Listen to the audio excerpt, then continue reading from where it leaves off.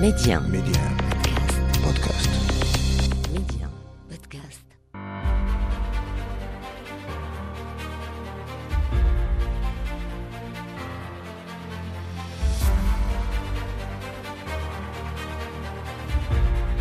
أهلا بكم مستمعينا إلى عدد جديد من مغرب التنمية. سنة 2022 تشارف على نهايتها، وكانت سنة شكلت قفزة مهمة في جميع القطاعات بالمغرب رغم ظرفية عالمية عصيبة. سنة استعادت فيها الوجهة المغربية جاذبيتها السياحية بعد العودة المكثفة للسياح الدوليين والمغاربة المقيمين بالخارج، وهو ما أشرت عليه العائدات وتحويلات مغاربة العالم التي حققت ارتفاعا قياسيا. سنة 2022 أيضا كانت سنة تكريس المملكة كأرض مميزة للاستثمار على المستويين الإقليمي والدولي، وهذا ما سنسلط عليه الضوء في حلقة اليوم. ميديا أسماء بشري، مغرب التنمية. يسجل المغرب نسبة استثمار مرتفعة مقارنة بعدد من الدول المتقدمة، لكن النتائج المحققة لا تزال تحتاج المزيد من العمل.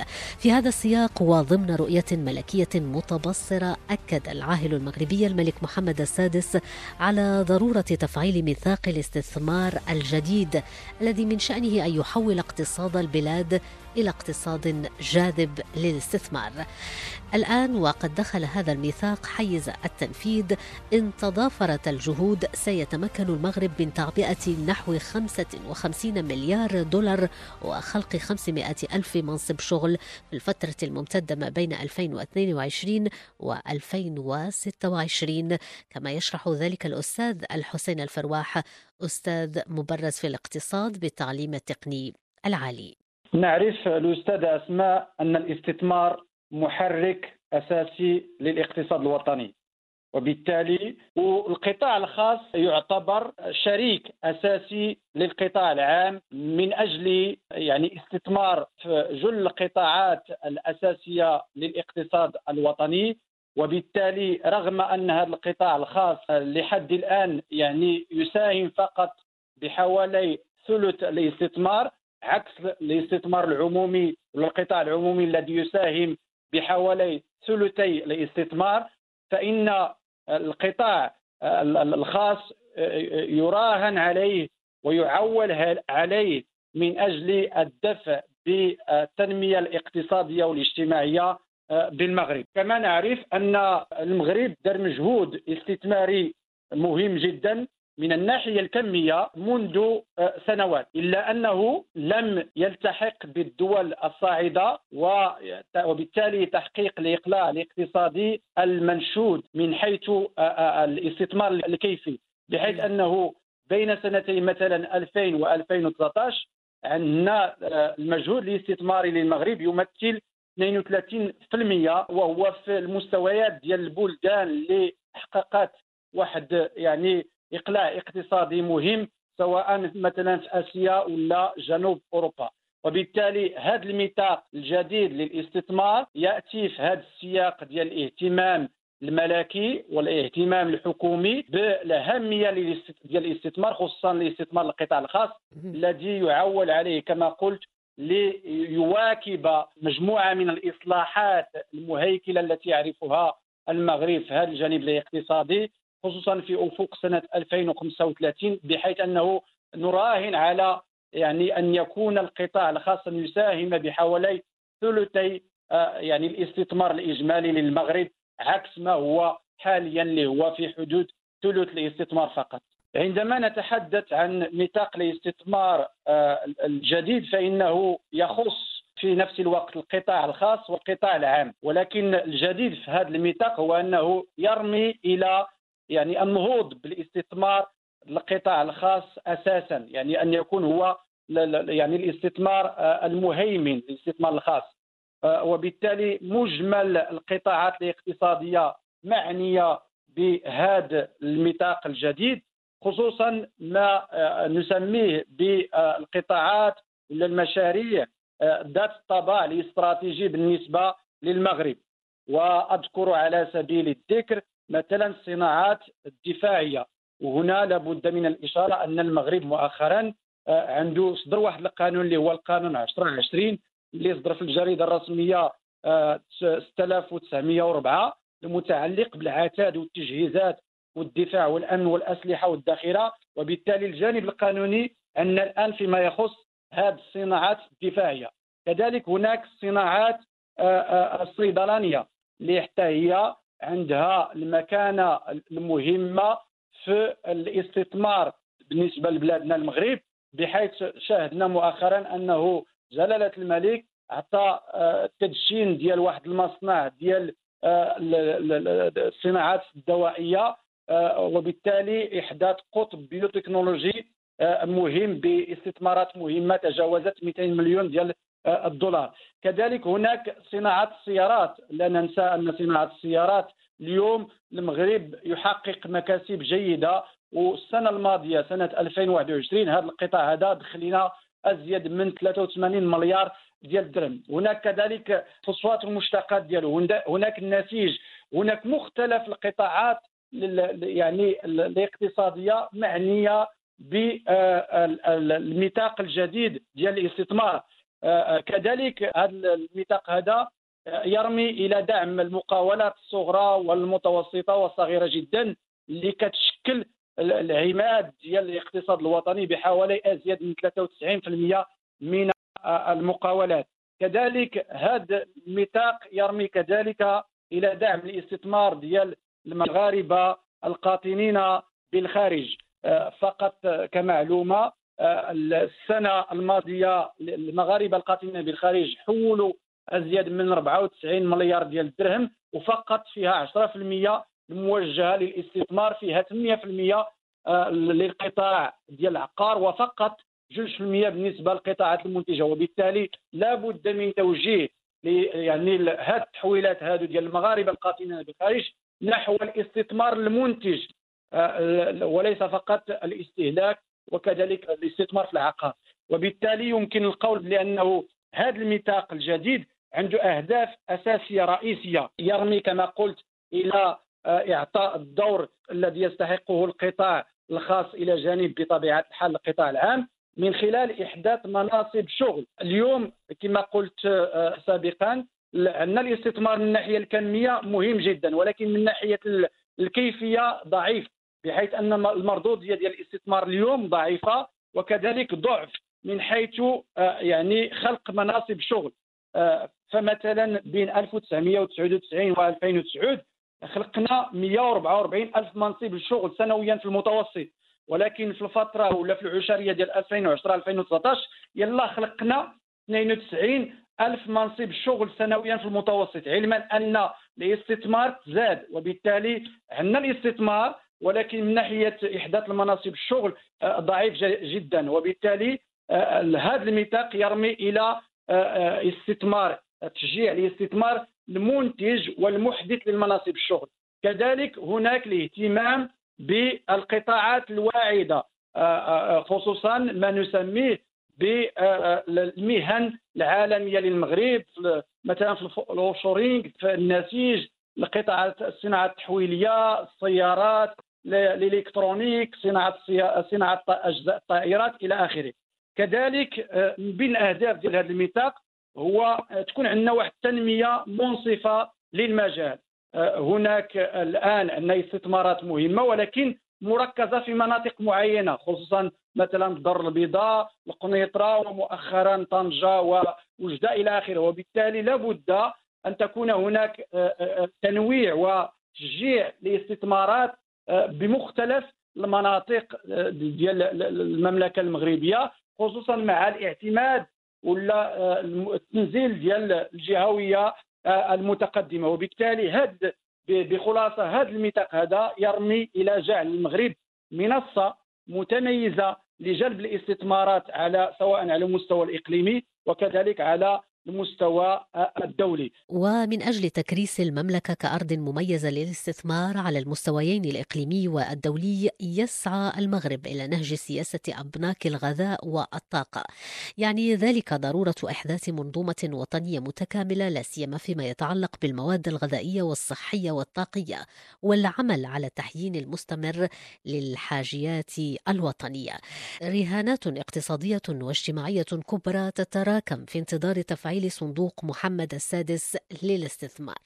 صندوق سيادي أسس بناء على توجيهات ملكية، سياقته كانت مرتبطة بظرفية الإنعاش الاقتصادي الذي أعقب الأزمة الوبائية التي تسببت فيها كورونا، وحينها اعتبر جوابا للمملكة في مواجهة تداعيات الأزمة الصحية. واليوم صندوق محمد السادس للاستثمار يعول عليه لتقوية السيادة الوطنية وكخطة لتجاوز الأزمة الحالية وإنعاش الاستثمار. الأهداف الاقتصادية والاجتماعية لصندوق محمد السادس للاستثمار وأدواره التنموية مع الخبير الاقتصادي أيمن الشراقي. الظرفية الخاصة اللي تم خلق هذا الصندوق فيها ظرفية كما أشرت لها أستاذة أسماء في المقدمة ديالك، هي ظرفية ديال الجائحة ديال كوفيد 19.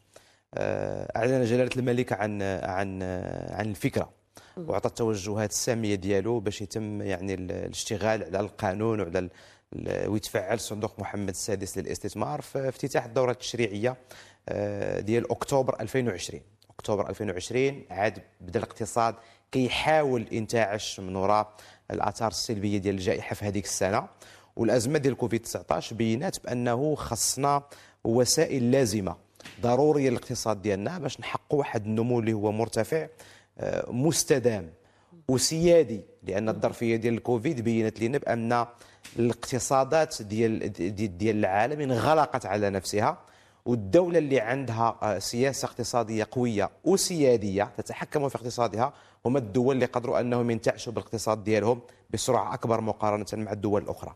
ففي هذا السياق هذا جات الفكره ديال اطلاق الصندوق ديال محمد السادس للاستثمار باش يكون عندنا اقتصاد كما كنقولوا اكثر صلابه ريزيليون، يعني في وجه المتقلبات الاقتصاديه اللي غادي توقع. الاهداف اساسيه، اول حاجه هو انه الاستثمار العمومي يساهم بشكل افضل في الرفع من قدرات الاقتصاد الوطني، ذلك لان الصندوق من الاختصاصات الكبرى ديالو انه يختار توجهات واضحه للاستثمار في مشاريع معينه تعتبر استراتيجيه بالنسبه للدوله في اطار عقلنه الاستثمار العمومي. اليوم الاستثمار العمومي ديال الدوله كيقوموا به المقاولات العموميه، الشركات العموميه بشكل اساسي، وادارات ومؤسسات عموميه، وصندوق حسن الثاني الى ما اخره. الهدف من الصندوق هذا هو انه يولي عندنا واحد الخيط ناظم، تولي عندنا واحد الالتقائيه وواحد التناسق ما بين هذه مختلف المشاريع الاستثماريه، بحيث ان الصندوق هو اللي غادي يولي في الواجهه، هو اللي غادي يحط التوجهات، وهو اللي غادي يجمع الشركاء حول المشروع الاستثماري. غيساهم الصندوق من عنده بشويه، وغادي يكونوا ايضا مستثمرين اخرين، ربما صناديق اخرى ديال الدوله، ربما ادارات مؤسسات ديال الدوله وقطاع خاص، وغادي يساهموا في تمويل مشاريع معينه اللي هي كتعتبرها الدوله استراتيجيه لها بتحفيزات اساسيه. فالهدف هو دعم قطاعات انتاجيه بشكل اساسي، تقويه مواكبه المشاريع الكبرى اللي كدار، وعقلنه الاستثمار العمومي اللي اليوم دابا ولا عنده صندوق سيادي على غرار دول اللي عندها صناديق سياديه معروفه تقريبا. دول قريبه لنا بحال مثلا دول الخليج كلها عندها صناديق سياديه ديالها استثماريه تستثمر فيها داخل الدول، ولكن ايضا حتى خارج الدول في قطاعات اخرى ومتعدده. الهدف هو فين ما تبان لي شي فرصه استثماريه اللي غادي تعود بالنفع، وغادي يكون عندي واحد العائد على الاستثمار ايجابي، وغادي نتمن الفلوس العموميه اللي في الاخر هذه فلوس الدوله، غادي نخلق بها مكاسب وارباح تعود بشكل ايجابي على ميزانيه الدوله. هذه مهمه الصناديق الاستثماريه، انها تحقق مكاسب اضافيه وتمن المال العمومي الذي يتم استثماره. الهدف اليوم من اطلاق الصندوق واللي ما جاش باش يعوض الاستثمار العام الاجمالي في المملكه، هو ان الهدف من الصندوق هو انه المبلغ الاولي باش غادي يبدا يشتغل هي واحد 15 مليار ديال الدرهم اللي جايه من الميزانيه العامه ديال الدوله. دونك من ميزانيه الدوله غتخصص 15 لهذا الصندوق هذا باش يبدا يستثمرها في مشاريع معينه. ما غاديش يستثمر بوحده، لانه في القانون ديالو وفي الاساس ديالو هو الهدف منه هو انه يكون نموذج حقيقي لتفعيل الشراكات ما بين القطاع الخاص والقطاع العام، اللي كيتسمى لي بي لي بارتناريا بوبليك بريفي. فالهدف هو انه اليوم هذا الصندوق هذا غادي يجي باش يكون واحد البوصله ديال الطريق اللي غادي تبين بانه اليوم هاد التوجهات ديال الدوله من ناحيه الاستثمار. الصندوق ديال محمد السادس يدعم هذا المشروع هذا، وغادي يجمع الشركاء حوله باش هما يساهموا في التمويل ديال هذه المشاريع. الهدف ماشي هو تعويض الاستثمار الاجمالي ديال المملكه وان هذا الصندوق يبقى هو القوه الاستثماريه الوحيده في المملكه، لا. الهدف هو ان هذا الصندوق هذا يحفز الفاعلين الاخرين انهم يستثمروا في بعض المجالات اللي هي استراتيجيه بالنسبه للدوله. فهو بحال خارطه الطريق، توجيه ان هذه المشاريع مهمه بالنسبه لنا وبغينا القوى ديال القطاع الخاص هي تستثمر معنا فيه. هو انه اليوم عندنا اليوم واحد في الاستثمار الاجمالي ديال المملكه ثلثين ديال الاستثمار اليوم اللي كيدار في البلاد اللي هو 30% من الناتج الداخلي الخام، تقريبا 20 مليار ديال الدرهم كتجي من عند الدوله، من عند مؤسساتها ومن عند الادارات ديالها ومن عند مقاولاتها. الهدف اليوم وهذا الشيء كيدار بتوازي مع اطلاق الميثاق ديال الاستثمار الجديد، الهدف هو اننا ننتقلوا من ان الدوله تكون كتستثمر الثلثين لان القطاع الخاص هو اللي يولي يستثمر الثلثين، لان عندنا اقتصاد راس مالي في البلاد. خاص القوه الاستثماريه الحقيقيه الكبرى تكون هي القوه الاستثماريه ديال راس مال الخاص، ديال الفاعلين الخواص. الفاعلين الخواص اليوم عندهم تردد وكيقولوا بانه اليوم ما عارفينش فين نحطوا فلوسنا في المغرب. الصندوق غادي يجي اول حاجه باش يقدم الدعم يكون رافعه لتعبئه موارد اضافيه جديده، لانه هو عنده الموارد ديالو، ولكن ايضا حتى في الهندسه ديال المشاريع والتركيبه الماليه ديالها. فغادي يدير واحد الدور ديال الاستشاره وديال الخبره، وعنده دور تمويلي اخر. يا اما مثلا غادي يختار الصندوق، وهنا سولتيني على اشكال التدخل والعمل ديالو، يا اما غادي يتدخل بشكل مباشر عن طريق الدخول في راس مال شركات معينه باش يقويها. مثلا عندنا مثلا شركه وطنيه قويه في واحد المجال، بغينا مازال نزيدوا نقويوها، يقدر الصندوق يدخل مساهم فيها ويولي فيها مساهم اكسيونير، ولا يقدر انه يتدخل بشكل غير مباشر عبر تقديم الدعم الضروري لشركات اخرى اللي هي خدامه في واحد المجال بغينا نقويوه وبغينا اننا نسرعوا من وتيره النمو ديالو. هذا الشيء ما غاديروش الصندوق بوحده، غيطلب من شركاء اخرين انهم يتدخلوا في الموضوع. فالهدف هو العمل الجماعي من اجل الرفع من جوده الاستثمار الوطني بشكل عام، وبالضبط عقلنة الاستثمار العمومي وجعله دائما مرتبط بشراكات مع القطاع الخاص. ما تبقاش الدولة هي اللي هازة المخاطرة في المشاريع ديال التنمية، القطاع الخاص هو يهز المخاطرة ديالو هو في المشاريع ديال التنمية. صندوق محمد السادس للاستثمار آلية تمويل واعدة لمشاريع كبرى من شأنها تحقيق انتعاش اقتصادي مستدام وشامل، مشاريع تمكن الاقتصاد المغربي من تعزيز مرونته أكثر في وجه الأزمات، في وجه التحديات الاقتصادية والتنموية والسيادة في مختلف المجالات. هي كلمة السر هي كلمة سيادي. سيادي سوفغان، بمعنى بأنه كاين تملك وكاين استقلالية لهذاك القطاع وقدرتي على التحكم في هذاك القطاع عندي في البلاد. الكوفيد بين لنا مثلا أهمية السيادة في صناعة الأدوية، أهمية السيادة في خدمات الصحة، أهمية السيادة في إنتاج منتوجات صحية وطبية. بينت لنا أزمة الكوفيد هذا الشيء هذا. العالم دابا غاديين في واحد المجال وفي واحد النسق عام ديال ندرة المياه، ضعف التساقطات، زيادة الحرارة ديال الكرة الأرضية، وبالتالي في هذا القرن هذا غادي يكون قرن تحدي الغذاء وصناعات التغذية. هذه هي كتبغي سيادة قوية، لأنه ربما من بعد تطور الأمور بحيث أن كل دولة غادي تكون مجبرة أنها تحقق الأمن الغذائي، الأمن الصحي، الأمن الطاقي، ديالها، لان الظرفيه ولات اصعب فاصعب. هنا فين كيدخلوا هذه الصناديق الاستثماريه وكتكون عندهم اهميه كبيره، بحيث انه اليوم باش ندير سياده وطنيه في مجال الغذاء مثلا، كنشوف اليوم اشنو هما الواردات اللي كنجيب من برا في مجال التغذيه، كيفاش يمكن لي انني انا نصنعهم في المغرب، اشنو خاصني باش نصنعهم، وانا كدوله ديك الساعه كنهبط بالثقل ديالي الاستثماري وكنجيب مع القطاع الخاص باش نحققوا اكتفاء ذاتي في هذاك الباب. نفس الشيء بالنسبه للصحه، نفس الشيء بالنسبه للطاقه، باش نقدروا نتحكموا يكون عندنا سياده، لان السياده على الاقتصاد تعني السياده على القرار، وتعني السيادة على القرار الجيوسياسي. فكلما كانت الدولة قوية في اقتصادها وعندها سيادة على قطاعاتها الاستراتيجية، قد ما كتكون أكثر قوة في مفاوضاتها مع الدول الأخرى، مع الشركاء الآخرين في هذا الباب هذا. دول الخليج مثلا ذكرتيهم، الصناديق السيادية ديالهم بشكل أساسي كتغذى من الفائض ديال الميزانيه العموميه اللي كيحققوه بسبب المبيعات ديال البترول ديال الغاز اللي عندهم قوي في هذيك الدول. هذوك الصناديق السياديه اغلبيتهم كيديروا بهم استثمارات داخليه وكيمشيو كيديروا استثمارات حتى خارجيه. شفنا كيفاش الصناديق السياديه ديال دول خليجيه كتستثمر في العقار في اوروبا، في امريكا، كتستثمر في الفن، في الثقافه، كيستثمروا حتى في الرياضه، انديه كرويه الى ما اخره. بمعنى في اطار تعديد الاستثمارات ديالي كل المجالات ممكنه، بحيث انه الا عندي فائض عندي في الماليه العموميه ديالي نقدر نوجهه للاستثمار الخارجي ويوليو عندي استثمارات خارجيه. في اطار هذه السياده هذه الجنوب والافريقيه اللي كيلعب المغرب، وسيرت انه الدور القيادي اللي عند المغرب اليوم اقتصاديا في القاره السمراء، واللي اليوم ما بقاش موضع شك، وهذا راه اليوم واحد الحقيقه مطلقه.